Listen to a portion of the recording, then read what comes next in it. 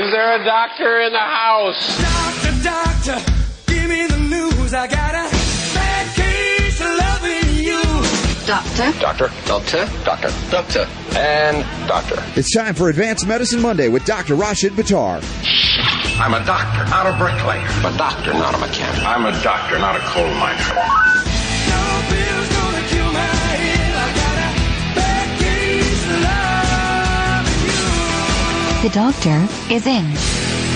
Yes, the doctor is still in despite last week. Dr. Buttar, man, when you were railing on the groups or saying, I'm not part of any group, we were both talking about that, and I'm thinking, is that going to really alienate folks who are talking about the autism issue and really hitting the heart of it? But it looks like the message got through, doesn't it? Well, I'm used to alienating people, so I'm not sure what you're referring to, but if I didn't alienate somebody, that's good. That's always a good thing. But, my goal is never to alienate anybody, Robert. My goal is to expand their mind so that they can see different perspectives. And sometimes it does alienate people, but the idea is really to stretch their mind and open them up. Yeah, well, that's what Advanced Medicine Monday definitely does. I used to joke that I was afraid that I'd be like scaring little old ladies when I started the show because, we do some driving music here. It's upbeat. It's not kind of milquetoast, put you to sleep stuff. And yet, we tend to get more of an audience each week. And despite what you said last week, which was good, by the way, I'm glad you did it. But some folks that have this, we get into group identity. Everybody identifies, I'm in this group. And it's like, wait, no. What about the individual? What about the individual kid? Whether you're a member of a group should be inconsequential compared to what your commitment is to helping these children that were damaged. And that was the essence of what we did last week. Yeah, that exactly is what our goal was. And I think we accomplished that because it's an important message. It's a recurrent theme of what we talk about. And I think that as with any marketing technique, they say that you have to have heard the message at least 5 times before it starts to really make a impact on individuals. And so I think that even if it really wasn't a key to marketing where we're trying to, because that's what we're doing, we're marketing our concept so that people can understand the philosophy and benefit from it. But I think even if that wasn't true from a marketing perspective, from a philosophical perspective, they say the person has to hear the message multiple times before they understand it. But I think you and I, regardless of whether that's true or not, this is us. We are infatuated with these concepts, with these principles. It's become who I am. This is what I live. This is what I preach. As my daughter said when she was 13 years old at school, when asked, what do your parents do? She said, I don't know, but my dad's infatuated with mercury, something to do with mercury. So, and that's really kind of what it comes down to. It's not that I'm infatuated with mercury or I'm infatuated with sugar. I know sugar's bad. I know mercury's bad. And I want to make sure that people understand that and they stay away from it. And that lady's message that there was a lady that sent a message to us on Facebook. I want to say her name. I just don't want to say it wrong. Sandra. Yeah. Oh, well, she's a Sandra Totoli. Yeah, she's awesome. She's a great longtime listener, real big supporter of this message of health, freedom, and healing liberty. And she did, she was kind of the confirmation. If I was at all concerned about what we covered last week coming off Autism One and speaking, truth about these things, Sandra said it right. She says, I love what you said Monday on Robert's show about groups whose only agenda seems to be one of gleaning more power rather than helping children. I'm happy to see, and of course she's talking about you, Dr. Buttar, I'm happy to see you refuse to put your name on any of these groups and that your only goal is to help children. Then she goes on, I wish you were coming to the Health Freedom Expo. I would love to see you along with Liam, Ty, and Robert. Yeah, she said Ty, too. Don't hold it against her. But she says, I will definitely be looking to attend one of your seminars in the future. You rock, Doc. You see, you're the rockin' doctor now.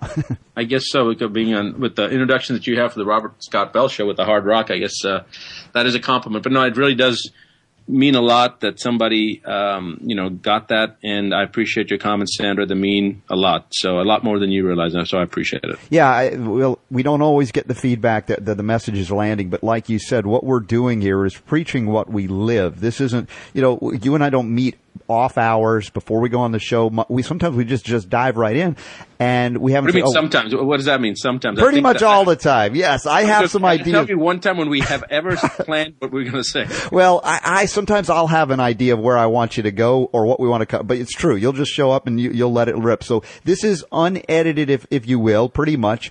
Dr. Buttar. This is who he is, if you haven't figured that out already. And, what we're talking about, too, is when you say we're marketing our ideas, it isn't like we went to a marketing class and said, well, before we go on the air today, we've got to hit this thing and we got to hit it this way and this many times. It's funny when I've seen so many seminars about these things. How do you do it? It's like, dude, I never took the seminar because I just said, I just want to be me. I just want to let it loose.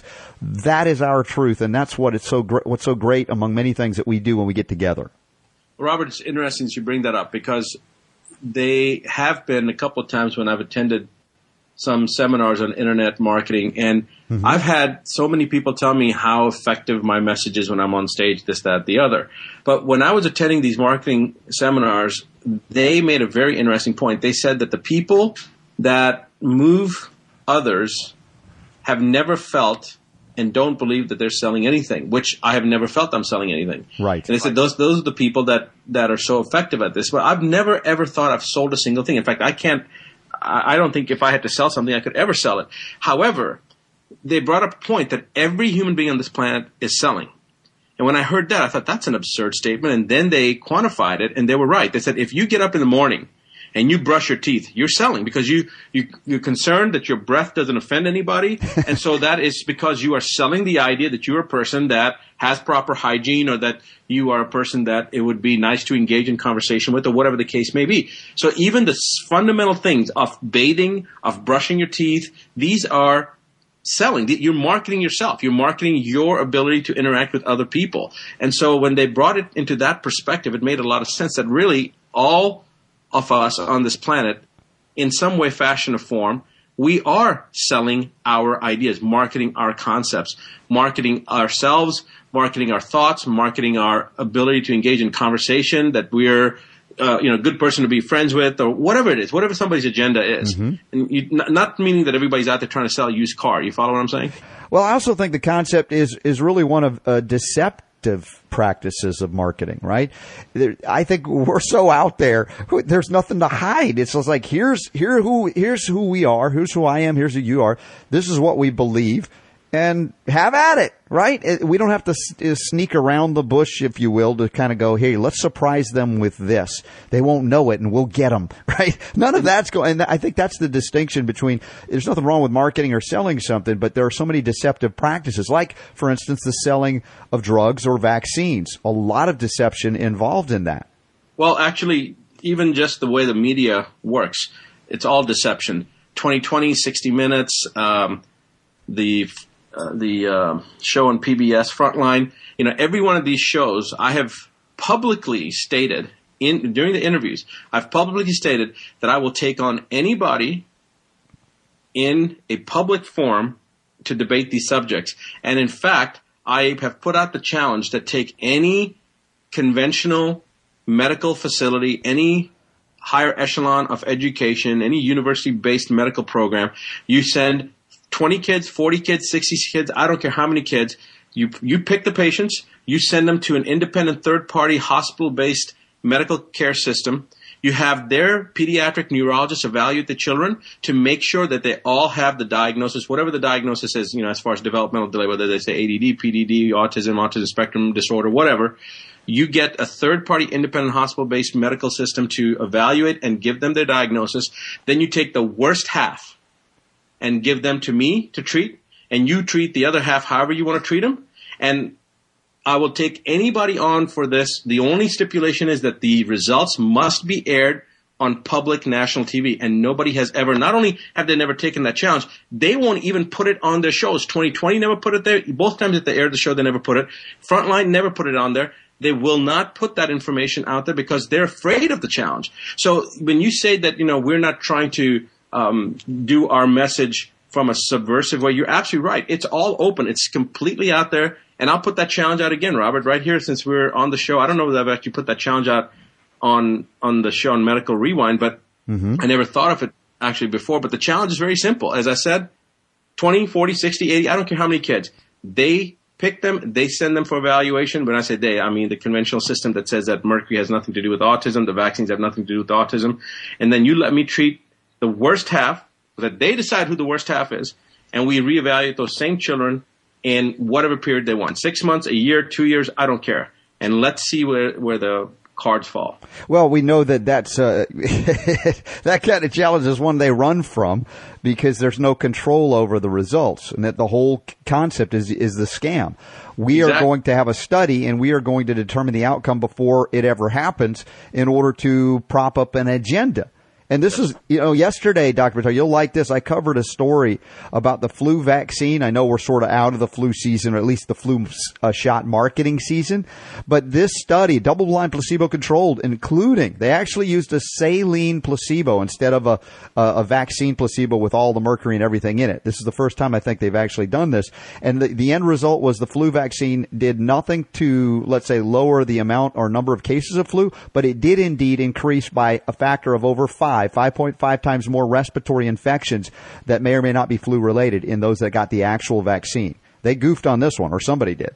Well, so they actually published it. Yeah, it actually got published. This is the shocker about it, and it's related to Sanofi Pasteur's Vaxigrip and the trial.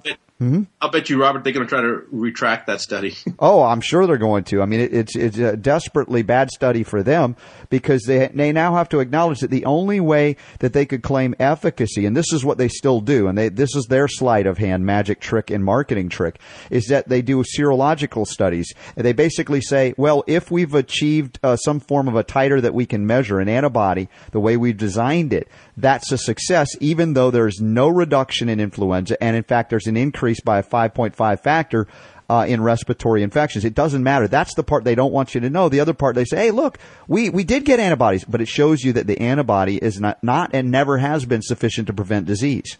And it may actually be an antibody or some type of a hapten antigen reaction that has nothing to do with what their agenda is, meaning that there's an inflammatory cascade that's elicited that causes an antibody reaction that now you can measure actually using a titer to see that the antibody levels have gone up. But it doesn't necessarily mean that it's an antibody against the virus, because many of these viruses, they haven't even been elucidated yet. So then how can you if you don't even know exactly what the virus is, how can you say that you have an antibody against that very virus that we know already that more than 2/3 of the species of viruses out there we haven't even typed yet? But they know that the medical reporters in the mainstream media do not ask the questions that you and I would ask and point out. So they don't have any concern for that, except now the growth of the new media covering these stories and picking them apart in this way is making it much more difficult for them, and that's okay. We're good with that. What was could you give me the reference of that study again? Because that would be a nice one to actually give patients when they ask for material that they can take back to their regular local doctors. Yeah, absolutely. And this was published in the Clinical Infectious Diseases, it's called. It's Clinical Infectious Diseases, and I've got the link up in the show notes. I'll get that to you right now, Dr. Buttar.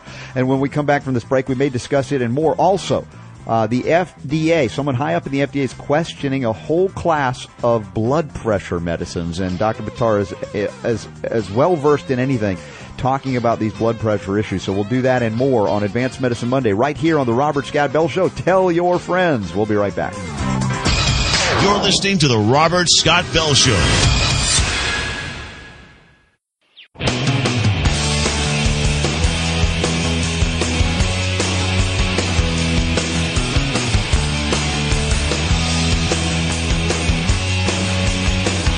The information is so good, it requires no expiration date. The Robert Scott Bell Show. Remember, if you ever miss one of these shows and you don't want to miss an Advanced Medicine Monday with Dr. Rashid Buttar, you can always go to medicalrewind.com. We have the links up in the show notes every week, and they are there. In fact, they'll blast out around the world. And, of course, if you're listening to us on UK Health Radio, we love that you're here with us, and now picked up in Australia by Digital Radio 103. So very cool stuff as this message of health, freedom, and healing liberty grows. And the controversy grows about these vaccines, Dr. Buttar. But, man, this new study is pretty interesting, the way we're picking it apart. Well, Robert, we haven't even really started picking it apart now. I mean, when you start looking at this and what the study's suggesting, it's actually beyond amazing, because here's a study now in mainstream journal, and this particular journal is not an obscure journal. It's a pretty well-known journal in infectious disease circles, and it's basically admitting that the vaccines don't work. Now, what is interesting is that they're suggesting in the study that the people that receive this trivalent influenza vaccine could increase influenza immunity at the expense of reduced immunity to non-influenza respiratory viruses, which comes back to that 5.5 times or 550% increase in chances of acquiring a non-viral respiratory condition. So what they're trying to say now is that the increase in immunity against the virus is actually causing a reduced immunity for non-influenza respiratory viruses. Now, this is an absurd statement in itself, because if you think about it, how can something increase the immunity of one particular area of the body and then actually cause a compromise in the immunity in another aspect of the body or another specific area of the body that it doesn't work that way. Either you improve immunity, you increase immunity, or you decrease it. You don't have the immune system that compensates by going up on this side and then down on the other. This is like saying that, well, with vaccines, you make a deal with the devil. Yeah, exactly. In theory, you're like, well, we won't give you that, but we're going to give you 10 other things. Well, that's not a good deal. Well, exactly. But it's actually it goes even beyond that because they are actually suggesting an absurd argument.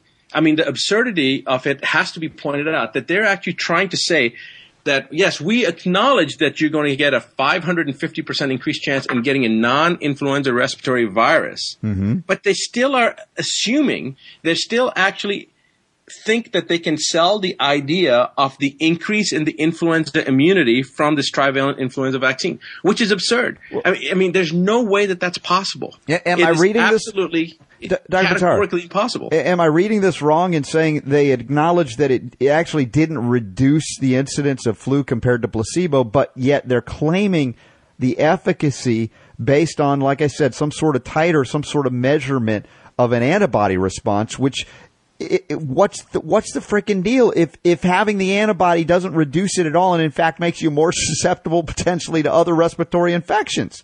Well, that's exactly right, Robert. See, I don't even know whether they've actually proven that, because it's almost like their agenda was to prove that the vaccines increase immunity. And now that it clearly shows it doesn't, they're still operating from the premise that, yes, it did, but we know that it also worsened it 550% on this opposite side. Well, how do you know that it actually did improve the influenza immunity? Because nowhere in this particular study do I see that they did any type of titer. Yeah, but they do. They say serologic something, but I don't see the measurements here. We'd have to go to the original study. So that they're putting all of their eggs, so to speak, no pun intended, if they used eggs to make this vaccine, which is could be. But the idea is they're putting it all in serologic evidence that says, look, we measured some sort of antibody, so we are successful, despite the fact it prevented no flu and increased the incidence of other respiratory infections. I mean, when you use the word absurd, that's almost an understatement. You're absolutely right. It is an understatement. It is definitely an understatement. Now, go on to the portion where it says, alternatively, this is the authors of the study now talking, alternatively, our results could be explained by temporary non-specific immunity after influenza virus infection through the cell-mediated response, or more likely the innate immune response to infection. That sentence doesn't even make any sense. I mean, it's so absurd what they're saying. I'm looking, I've read it twice and I just read it on the air, and each time I read it, it doesn't make any sense. How can they say the innate immune response to infection or the cell-mediated response to infection is a temporary non-specific immunity after the influenza virus infection? I mean, it just doesn't. It lacks coherence. Alternatively, our results could be explained.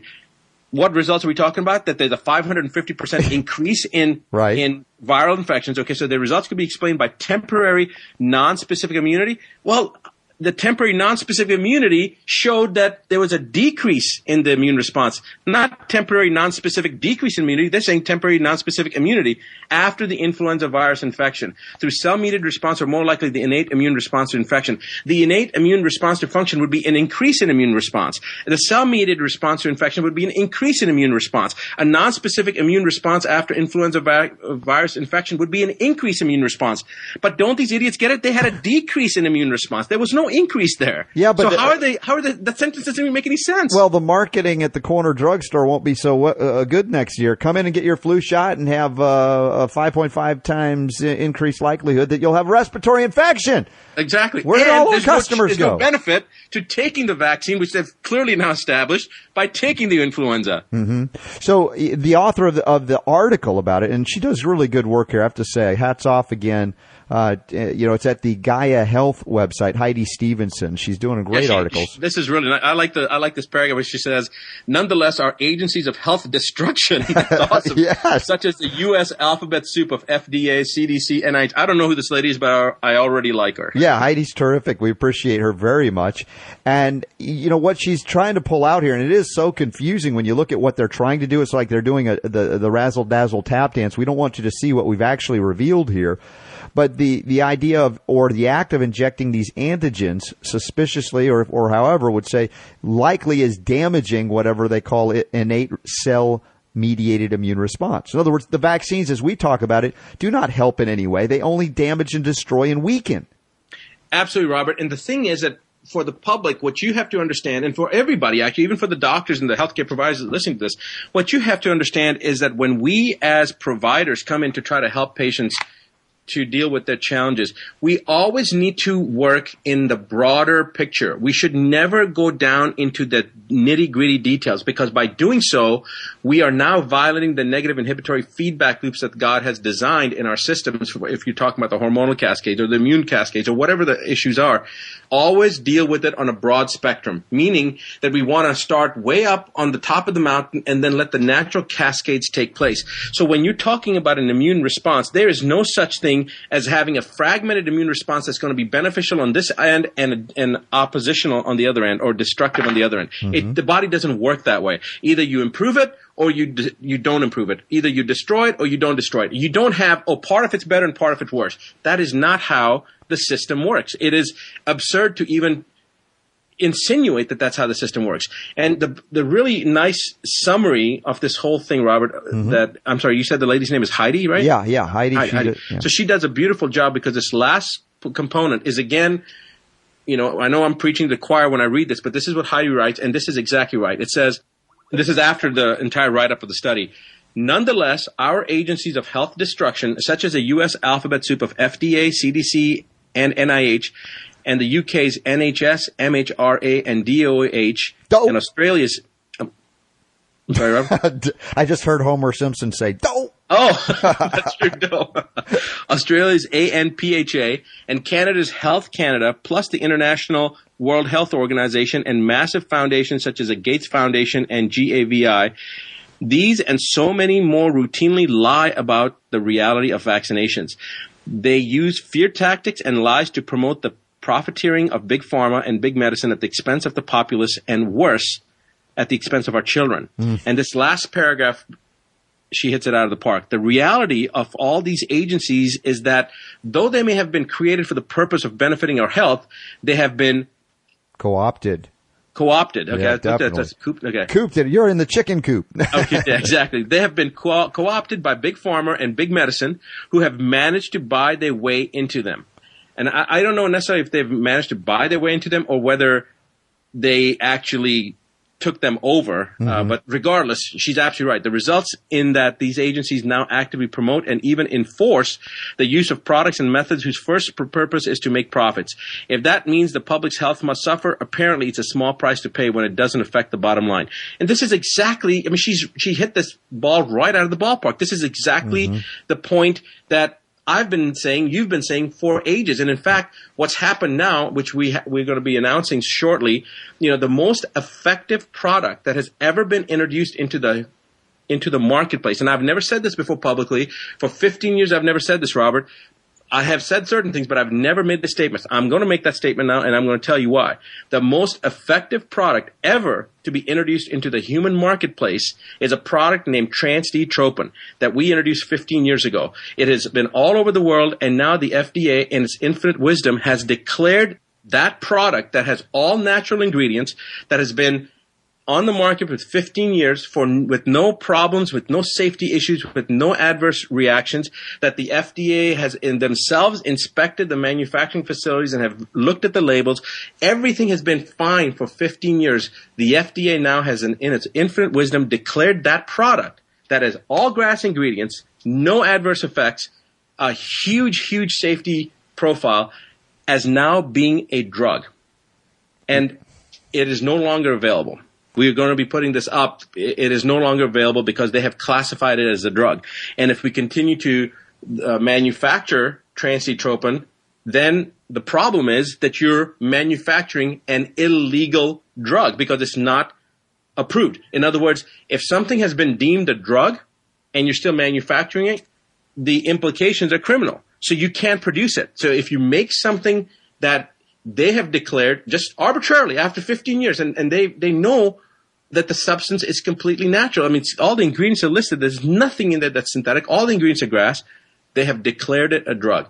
And so the problem now is it can't be manufactured. And that's why I'm saying, in fact, on the website, it's going to say that, exactly what I just said, that it is no longer available. And if you're as outraged as I am, then you should write to your congressman and ask, why is it that a product that's all natural, that should be protected under DSHEA, that has all the components that are grass ingredients, that's been inspected for 15 years, that has a complete 100% safety profile that has never been violated, why is that taken off the market? Or why is that considered a drug? And then, this is a tactic that they've used. They've used this tactic to stop the production of this most effective product. Why?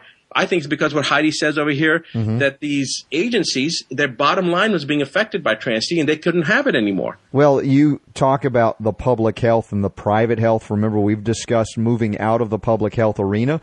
And it's really an oxymoron. Public health is about inducing public disease. I mean, this is evidence right there that these agencies, whether they be in the U.S. or international or other countries, have basically been promoting the public disease, not the public health, by virtue of their endorsement and marketing actively of vaccination. We could stop there, but we could go into drugs, and we will in just a moment, because there's another big breaking news out of the FDA of someone high up there speaking out against a whole class of what we call blood pressure medications. Are you ready for that when we come back from this break, Dr. Buttar? Absolutely. All right. Stand by. All the links are up at robertscottbell.com, including we've got upcoming some advanced medicine seminars you'll definitely want to be at, and I'll be at too. So we'll talk about that and a whole lot more on the other side of this break. The Robert Scott Bell Show.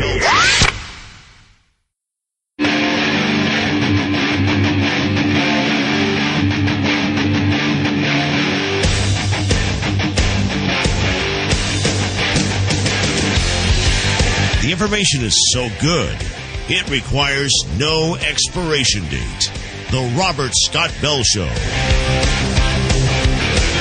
Back at it, Advanced Medicine Monday continues, and boy, oh boy, are we picking apart, and rightfully so, not only the vaccine issue, but we'll get into the drug issue as well. Also, the FDA's penchant for converting dietary supplements into drugs simply because they do things they don't want them to do.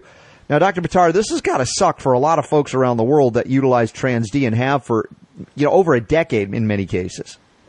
Yeah, it is. It's going to be difficult, but we were really outmaneuvered because there was really nothing that we could do. We are in the process of trying to find a CGMP compliant facility that can produce the product and figure out, our attorneys are trying to figure out, what we need to do to get the product back online.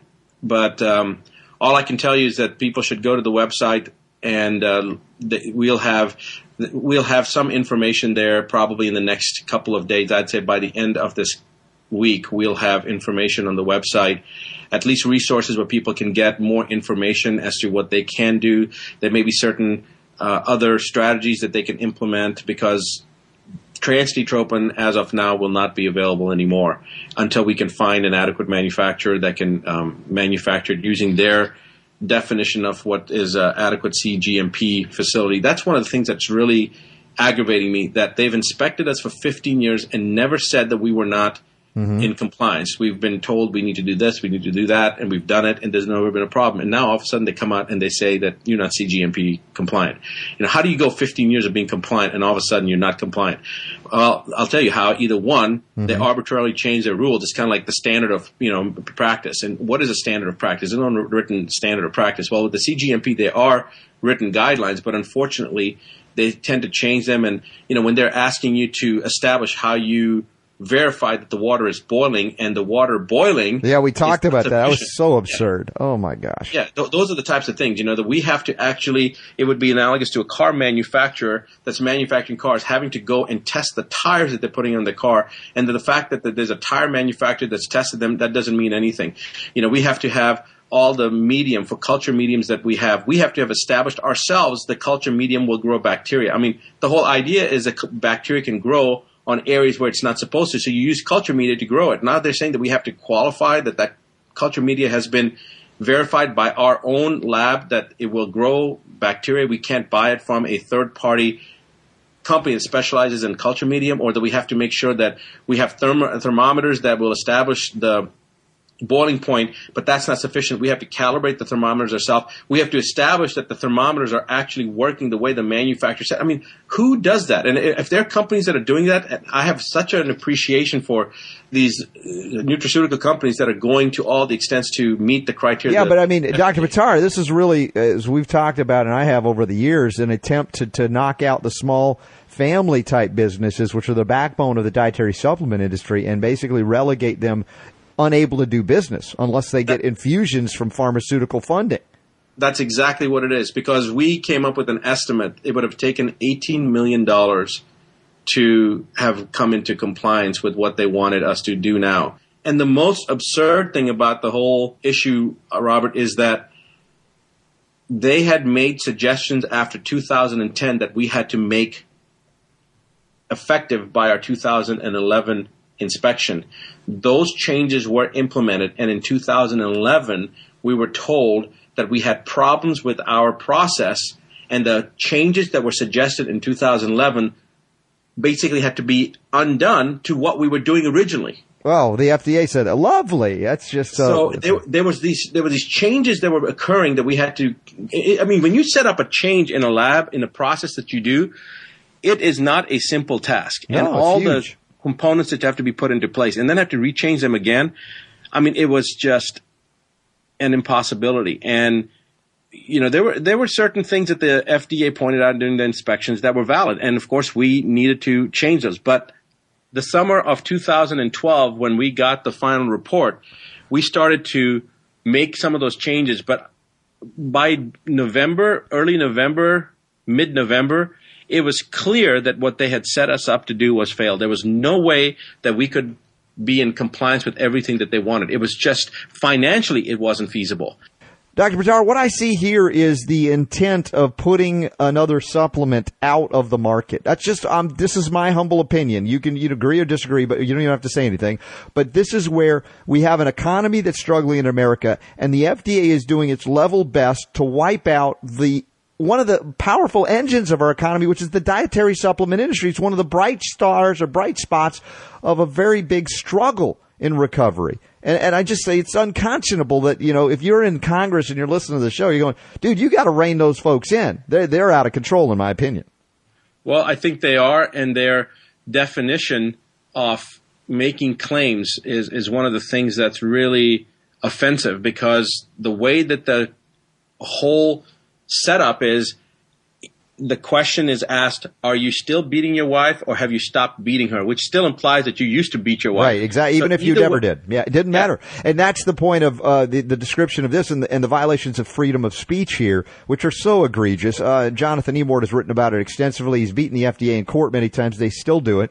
And the only thing worse, seemingly, is the FTC. But in the FDA itself, there are now people rebelling. And this is the big story now, that a dispute is flaring within the FDA over safety of popular blood pressure drugs. Dr. Buttar, you know those angiotensins, they call them, receptor blockers?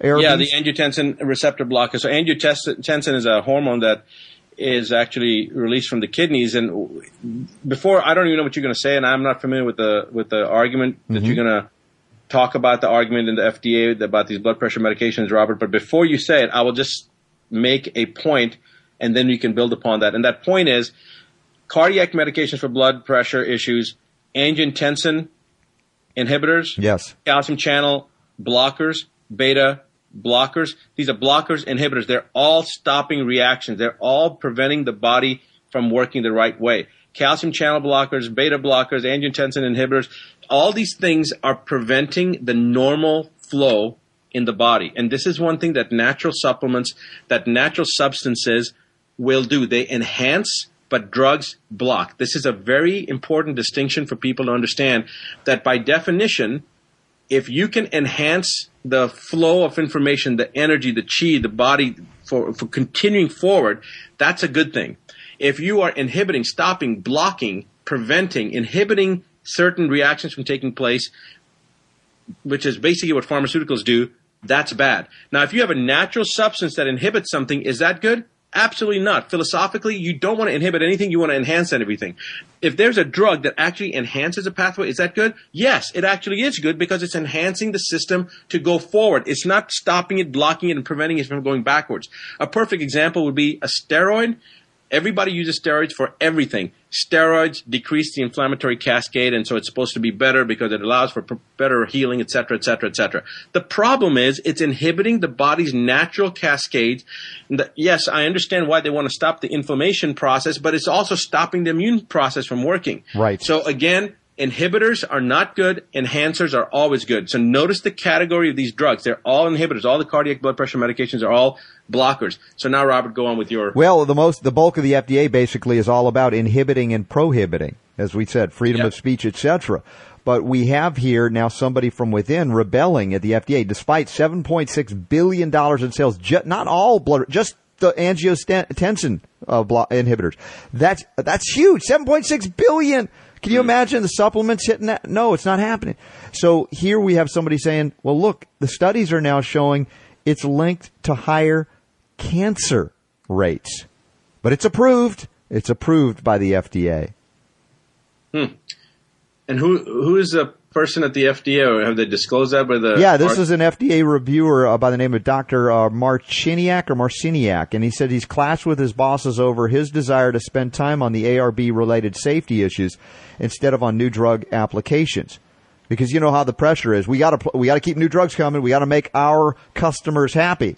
You know, the customers should have been the American public, who should be protected, but no, it's the drug industry that needs to get more drugs on the market. And we can't have you drug reviewer, actually reviewing these drugs that are on the market for danger. We can't have that happen.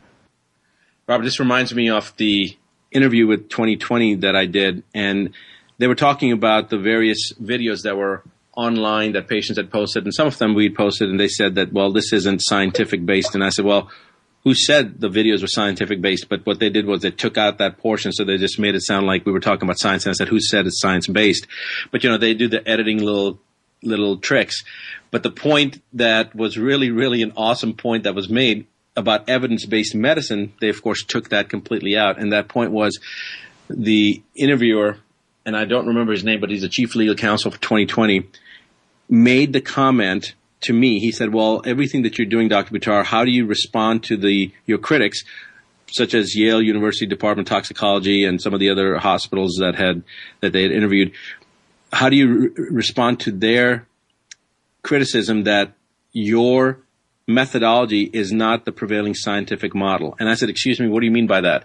He said, it's not the standardly accepted evidence-based medicine model.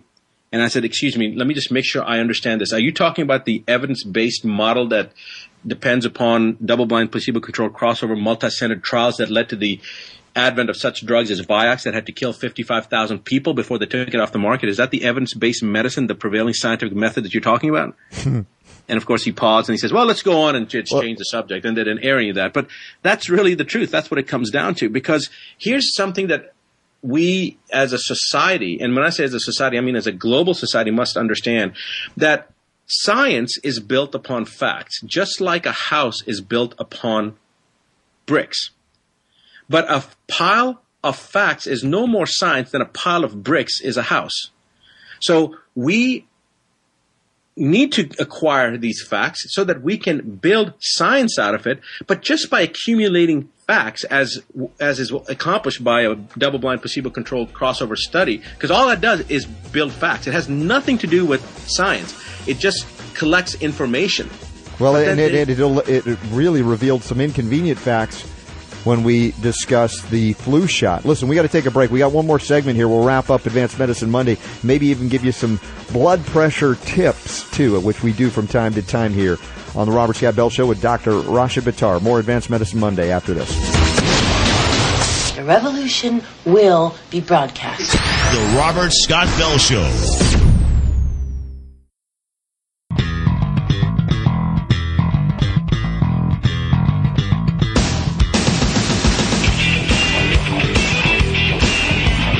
Willing to go where the truth takes him. Here's Robert. Dr. Buttar, what were you saying about a big stinking pile of facts? Facts. That's what you were talking about before we had to go to break there. What was that? Yeah. Well, I mean, the facts aren't always stinking. Okay. I mean, facts sometimes can be good. It's the stink actually comes from the person who's now interpreting those facts and puts them together to build science. And if they've already got a premeditated agenda, then they're going to try to take those facts and paint them into a picture that supports their agenda, as opposed to truly looking at the scientific process, which is defined as observation. Once you observe something, you postulate a hypothesis, and then you test that hypothesis and see how many times it recurs, which is the true definition of science. So science is truly observation, and then deducing from that observation, is this something that occurs and recurs enough times to then make it the prevalent thought process, which would then be scientific. In other words, this is how Plato described science. Sure. Now, or maybe it was Socrates, I can't remember, but regardless. But the problem is that when we start to accumulate these facts and then we paint pictures that are not supported by observation. So this is like saying, as I've said before on the show, every time I see fires, I see fire engines. Okay, well, that's a fact. Therefore, I conclude that fire engines cause fires. That is not science, and that's the logic that they use. They observe the fact that there's fire engines every time there's fires, but then they make an assumption, they deduce, they conclude that the fire engines are causing the fires, which you and I both know that's not how it works. So that's where the fallacy between collecting of facts and science comes in. Right. Beautifully said. Now, observationally speaking, and also since we know the pathways of blood pressure, we know what really is the problem in a lot of blood pressure cases, so we also know what to do to undo it, and that does not necessarily include the FDA-approved drugs for blood pressure. Absolutely. You are absolutely correct. So what would we use? Well, one of the problems is that we talk about sodium, and we say that we need to reduce sodium, which is absurd because our bodies are primarily made up of sodium chloride. Now, it's actually the salt that's the issue. It's not the sodium that's the problem. It's actually the chloride that's the problem. In fact, just very recently, it's funny that you bring this up, Robert, there was a study that was released that specifically talks about this, and unfortunately, I don't have access to that study here right now. But the bottom line is that the salt is not the issue. It's another issue, and the other issue is what they're talking about, that it's actually the component that's added to the sodium, in this particular case, chloride. But even bigger picture, it's a toxicity issue. Yes. And how many times do we talk about the use of nonsteroidals and other things like this creating kidney problems that also impact on blood pressure? Absolutely. So if we look at Cecil's textbook of internal medicine, their primary cause of hypertension, they have different categories of hypertension, but the primary cause of hypertension, which represents over 80% of hypertension in the industrialized world, is classified as idiopathic hypertension, which basically means they don't know what causes it. Now, I can tell you that it's cadmium related. Cadmium toxicity is the primary reason that people have high blood pressure. And in my patient population, with patients from over 77 countries now, I think we're at 78 or 79 countries, we don't have a single person on antihypertensive medication, nobody on blood pressure medication. The bottom line, Robert, if you eliminate the toxicity, in this particular case, cadmium is a primary one. Of course, mercury can contribute to it. We know that there's evidence that mercury is directly correlated with heart attacks, as published in the New England Journal of Medicine, as published in the Journal of the American the American Journal of Cardiology, etc. Yes. But we also know that that lead toxicity can play a role in this. And then there's, of course, various types of persistent organic pollutants that can also have a contributory role. But if you're looking at primary issue that you want to alleviate of high blood pressure, look at cadmium toxicity, reduce it, and statistically 80%. In other words, 4 out of 5 people with high blood pressure will not need to be on their blood pressure medication anymore. Other than that, when we talk about dietary changes, if you got a patient that comes in acutely and you have access to IVs, you would give magnesium sulfate to a person that has high blood pressure and bring it down, versus a person that has a low blood pressure and you want to bring that up so that they can perfuse their brain and not have a stroke or anything like that, or have a cardiac event because of lack of flow of blood to the myocardium. Then in that person, you want to give them magnesium chloride. Now notice they're both magnesiums, but one drives the pressure up, one drives the pressure down. Magnesium chloride will actually drive the pressure up. It causes a vasoconstriction, whereas magnesium sulfate will have a vasodilatory effect and actually drop the blood pressure. So if you are a person that has high blood pressure and you want to do something about it, the first thing that you need to do is you need to make sure that you're exercising, you do all those different types of things that are already suggested, exercise and dietary changes, but not the dietary changes they're talking about, not reducing sodium intake, but making sure that you're eating a balanced, nutritious diet, that you're not having the fatty foods and all these other things. These are the general things. In fact, they can read my book and learn what they need to. Yes, the 9 steps to keep the doctor away. What a great place to end for now. That's your homework, everybody, especially all our new listeners. If you haven't picked up the international bestseller by Dr. Buttar, do so. We'll see everybody up there at the Health Freedom Expo, and then we'll be back with another Advanced Medicine Monday after that. Take a look. It's all there. The links are up. Dr. Buttar, thanks again. Another awesome show. Thank you, Robert. I'm sorry that it was cut off short, but we'll continue this maybe the next show. Absolutely, we'll do it. In the meantime, remember, God's honest truth, the power to heal is yours. The Robert Scott Bell Show.